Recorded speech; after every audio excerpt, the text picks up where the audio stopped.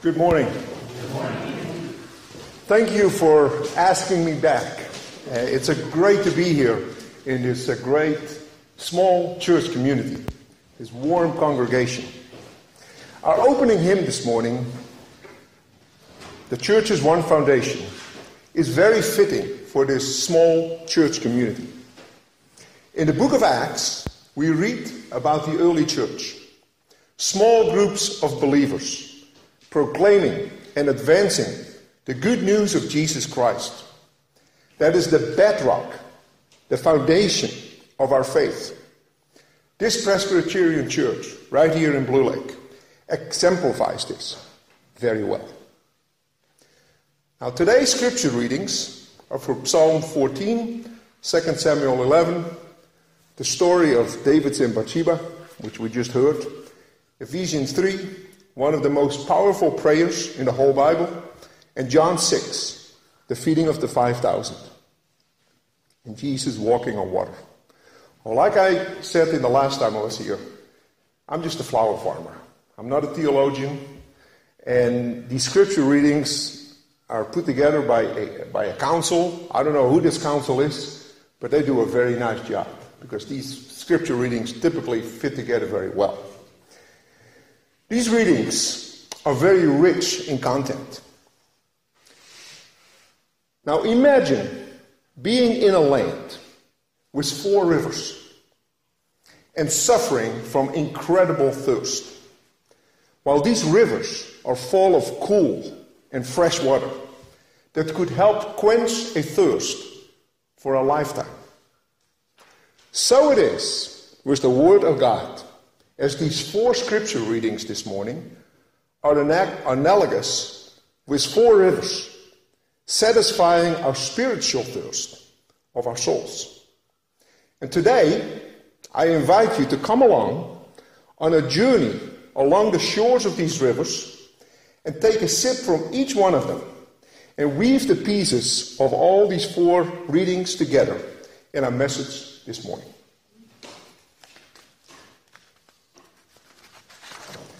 Dale Carnegie, in his timeless best-selling book, How to Win Friends and Influence People, starts in the first chapter describing some notorious criminals. He analyzes what makes these folks tick and how each and every one of them found rationale for their actions. Like Two-Gun Crowley, regarded at the time as one of the most dangerous offenders ever accounted in New York City. The police commissioner said, "He will kill at a drop of a feather." In a note that he had left, he wrote, "Under my coat is a wary heart, but a kind one that would do nobody any harm." Dan Carnegie quotes Al Capone, one of the most infamous criminals in U.S. history. "I have spent the best years of my life giving people the lighter pleasures, helping them have a good time, and all I get is abuse." Yes, Capone, America's most notorious public enemy, the sinister gang leader ravaging Chicago, did not condemn himself. He actually regarded himself as a public benefactor. So did Dutch Schultz, before he crumbled up under gangster bullets in Newark.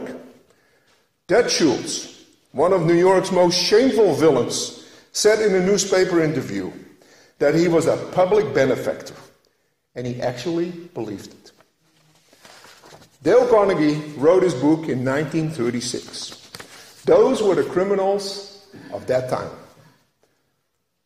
Are things any different now? Turn on the television. Watch the news, and we are bombarded with images of shootings and killings of innocent souls. Or watch programs like Forensic Files, Nancy Grace, or America's Most Wanted, or The Hunt with John Walsh. These shows give an endless account of the criminals of today, highlighting the darkness in our society. Going back in time, 3,000 years, a disillusioned David found himself in the darkest hour of his lifetime when he wrote in Psalm 14. And if you want to read along in your Pew Bible, it's on page 495. We have the reading of Psalm 14. Fools say in their heart, there is no God. They are corrupt. They do abominable deeds. There is no one who does good. The Lord looks down from heaven on humankind to see if there are any who are wise, who seek after God. They have all gone astray. They are all alike, perverse. There is no one who does good. No, not one.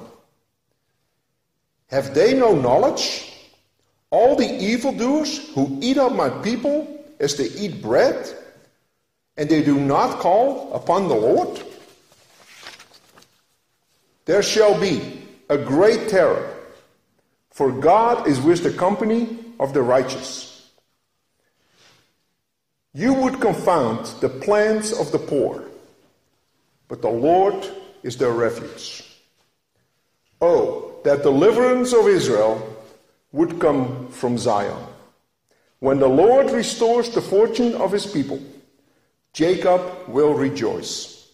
Israel will be glad. David wrote this psalm as he fled from Jerusalem during Absalom's rebellion against his father. It was written during his darkest hour as he was forsaken by family and friends. Now, how did David get to this darkest hour of his life? We find the story in the book of Samuel and its sequel, Samuel 2. It starts out as an autobiography of Samuel himself, and he's sent out by God to anoint Saul as Israel's first king. But Saul loses favor with the Lord, and Samuel is sent out again to anoint his successor. And this is where the amazing story of David comes into the picture. Here we have the son of Jesse, a sheep herder, and David is just a kid. He's the youngest one in the family with 7 older brothers. This is the ultimate rags to riches story. In today's vernacular, we would call it living the dream. He is the one who actually kills Goliath in this unlikely matchup with the giant Philistine. David succeeds Saul, and then he makes it big. King David is one of the most important figures in Jewish history. He reigns as king of Israel for 40 years. He wins battles against enemies, leads Israel to great prosperity. In other words, God has blessed him in many ways. Now, one could argue, the more a person is blessed, the greater the likelihood of that person taking things in his own hand and actually believing that the fortunes came about because of his own doing rather than blessings from the Lord.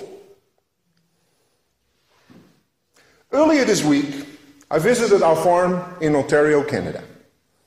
And on the way back, while in the Toronto airport, I noticed all these blonde-haired folks boarding my flight back to LA. And upon takeoff, the pilot comes on the air, and he welcomes Team Denmark with players, coaches, with fans that filled most of the plane, traveling to the Special Olympics being held in LA this week. Then I got to think, Denmark. Denmark is actually an interesting case study. of a country that has seen much prosperity.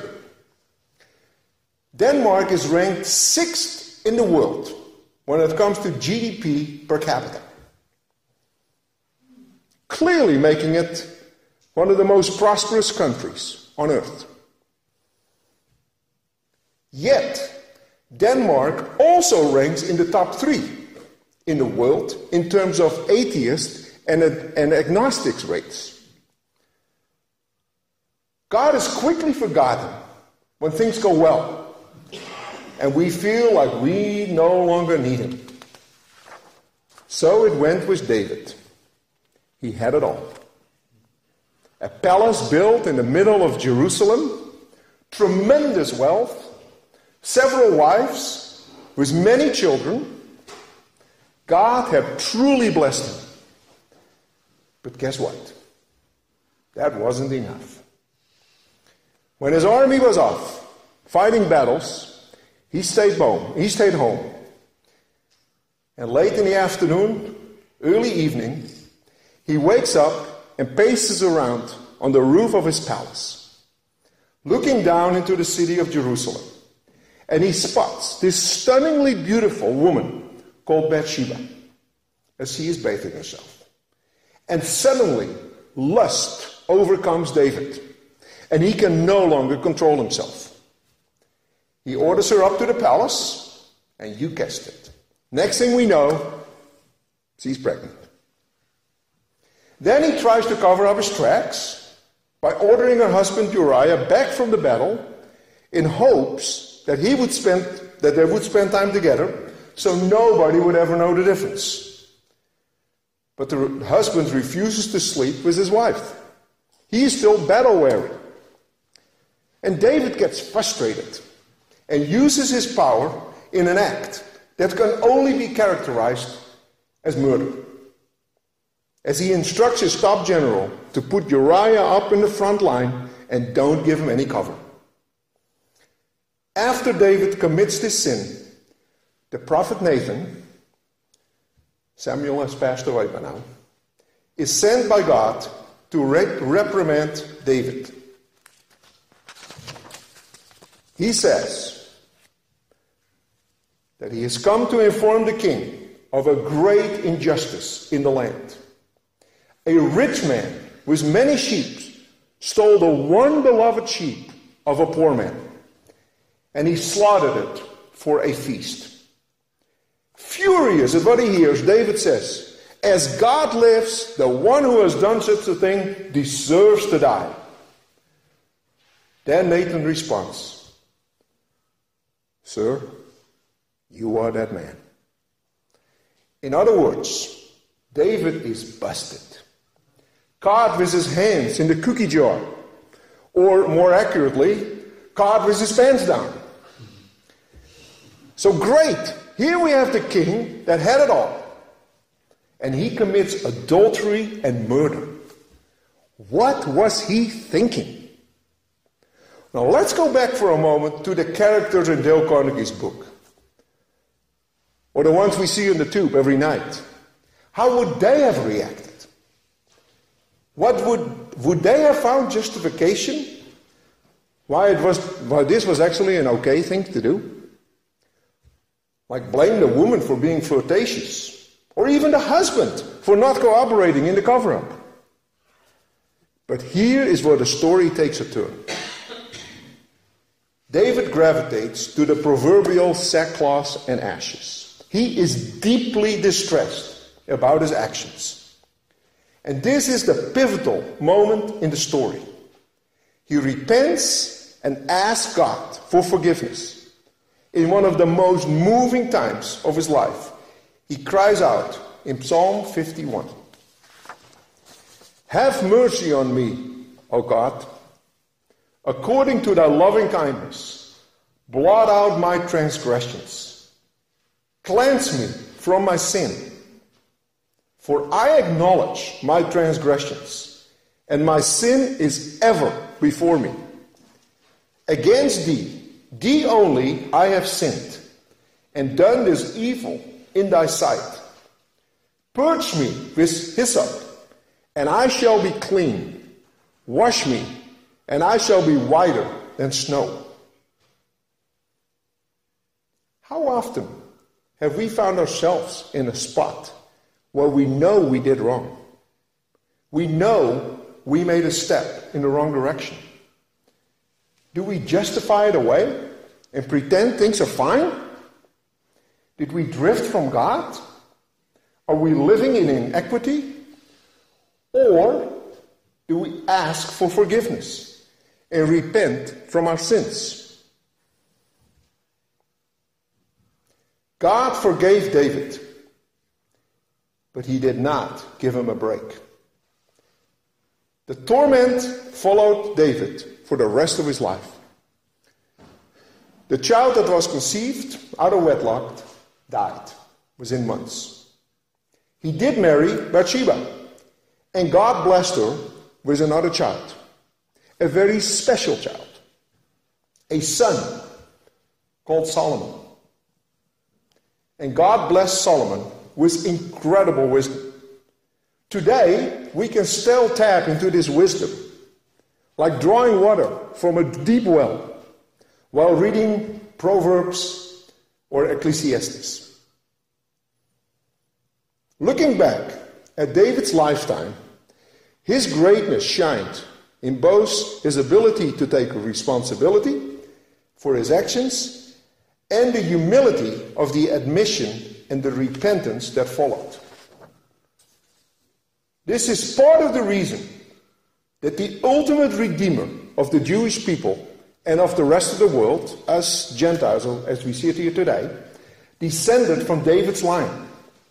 1,000 years later, when Jesus Christ, Messiah, son of David, from the little town of Nazareth, was born. During Jesus' ministry, he quoted scripture from the Old Testament many times. And he used scripture readings from Exodus, from Isaiah, from Deuteronomy. But he quoted the Psalms more than any other book. He cried out at the cross words that came straight from Psalm 22. My God, why have you forsaken me? And after the feeding of the 5,000, he quoted Psalm 78, recalling the raining down of manna to eat. The story of the 5,000 and walking on water are familiar to most. How often have we heard the term, he can walk on water? It typically describes a person who can do a lot, a busy beaver, a type A personality. But there is only one person in the history of mankind who actually walked on water. Well, the seas were rough and stormy, and that was Jesus Christ. Peter did for a brief moment, but then he lost faith, and down he went.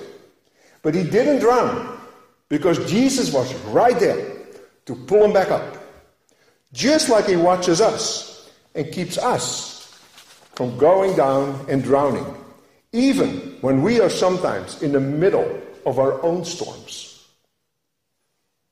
Then Paul found himself in the middle of storms a few times as he survived 2 shipwrecks. He became one of the most fervent disciples who ever lived. His letters to early believers help memorialize this. Sometimes these early believers, like the Ephesians, would go astray. In his letter to the Ephesians, he is clearly in distress. He is in jail. He has been forsaken by followers and friends. In other words, he is in the middle of a different type of storm. And hence his letter. In chapter 3, Paul wrote a prayer that is not a timid prayer. It is one of the most powerful prayers in all of Scripture. He bows down on his knees before the Lord and he asks for inner strength from the power of the Holy Spirit. He asks that Christ may dwell in our hearts with faith. that we may know the love of Christ, and that His power will do far more than we would ever imagine.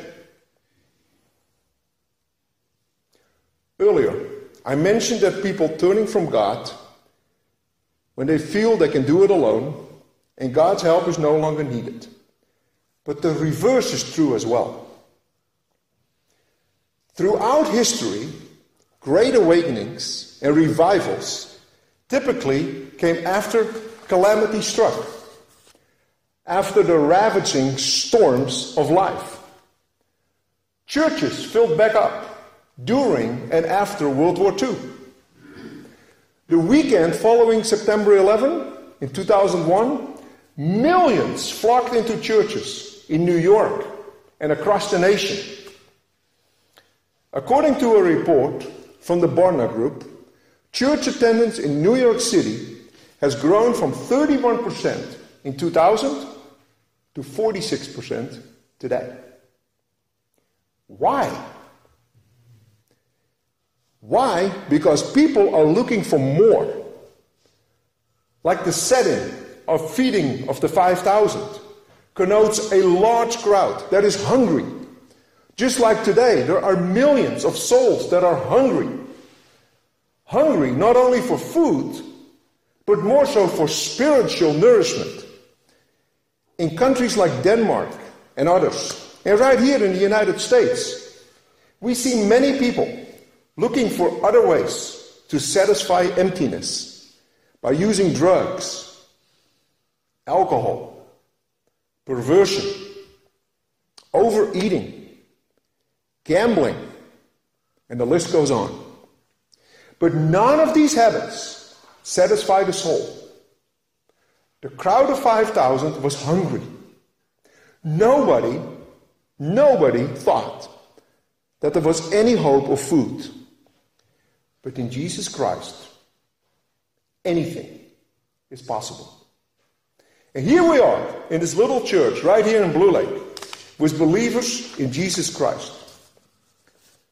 Just as Paul writes to the Ephesians, we ask God to strengthen the inner being of today's church with power through His Spirit, and that Christ dwells in our hearts through our faith, rooted and grounded in love.